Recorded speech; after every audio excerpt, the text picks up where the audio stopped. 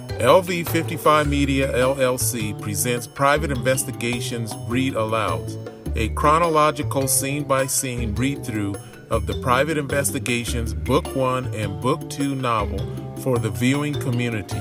Sit back, relax, and enjoy.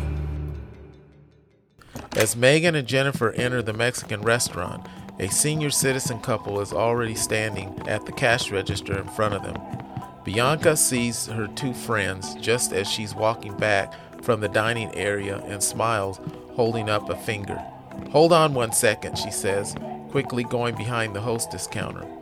Megan momentarily looks inside the manila envelope she's holding with Lisa's missing flyers inside, while Jennifer glances around the semi-crowded restaurant viewing its customers. Bianca takes the check the man is holding along with his credit card and proceeds to conduct the transaction. "And how were your meals today?" she cheerfully asks. "Why do you always ask us that, Bianca?" the older man jokingly replies. "Our meals were great as usual. Service superb, especially with that great smile of yours," the older woman quips. "I'm glad to hear that," Bianca states. The man takes the pen and receipt from Bianca, signs it, then hands both back to Bianca while his female companion looks on. "Thank you, and we'll see you soon," Bianca responds, handing the man his receipt. "Next week, God willing," the woman jokingly answers, causing Bianca and the woman to chuckle as Megan and Jennifer both smirk as the couple walk past them, heading towards the restaurant entrance. Bianca quickly comes from behind the register to dap up her homegirls. "¿Qué onda? ¿Cómo está?" she excitedly asks. All three display cross-armed gesture salutes before hugging. "How you doing, B?" Jennifer asks. "Nada." "Well, you know," she says, slightly shrugging her shoulders. "Where's Nikki and Sam?" Megan briefly turns and points her thumb towards the entrance doors. "Out in the parking lot," which causes Bianca to briefly frown. "Aren't they coming inside to eat too?" she inquires, still appearing puzzled, which causes Megan to hesitate and glance down towards the floor before looking towards Bianca. "We're not here to eat, but I do need a huge favor." "Yeah, what's up?" Bianca questions, folding her arms across her chest, still looking somewhat confused.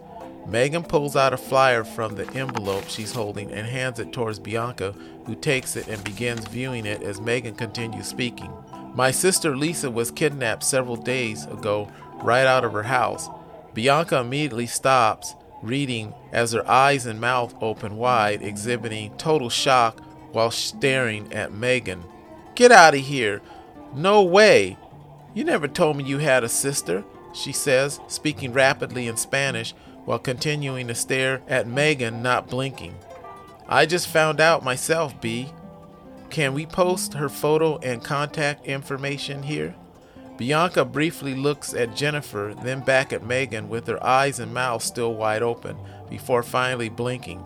"Hell yeah! Give me a dozen!" As Megan quickly pulls out several more flyers from her envelope, Bianca snatches them from her hand, then looks at Megan and points her finger towards her, speaking rapidly in Spanish again. "Girl, you better call me soon." "I will. You promise?" "I promise." "You better," she sharply remarks. Bianca gives Megan a prolonged hug. "We gotta run, Bianca. We'll catch up later," Jennifer says.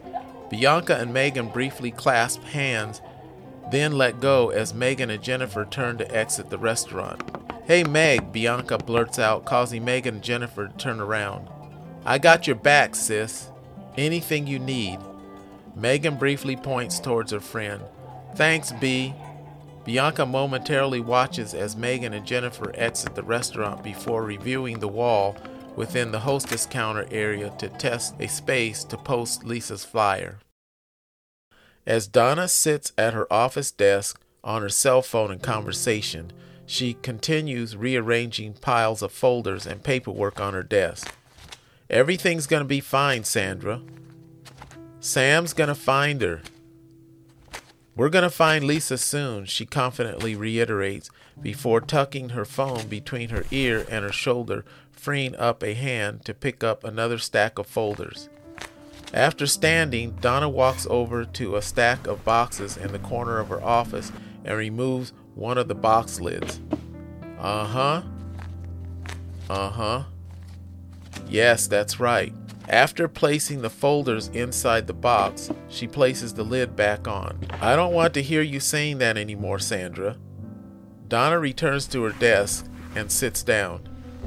You have to stay strong. Don't give Sam the impression you're giving up hope.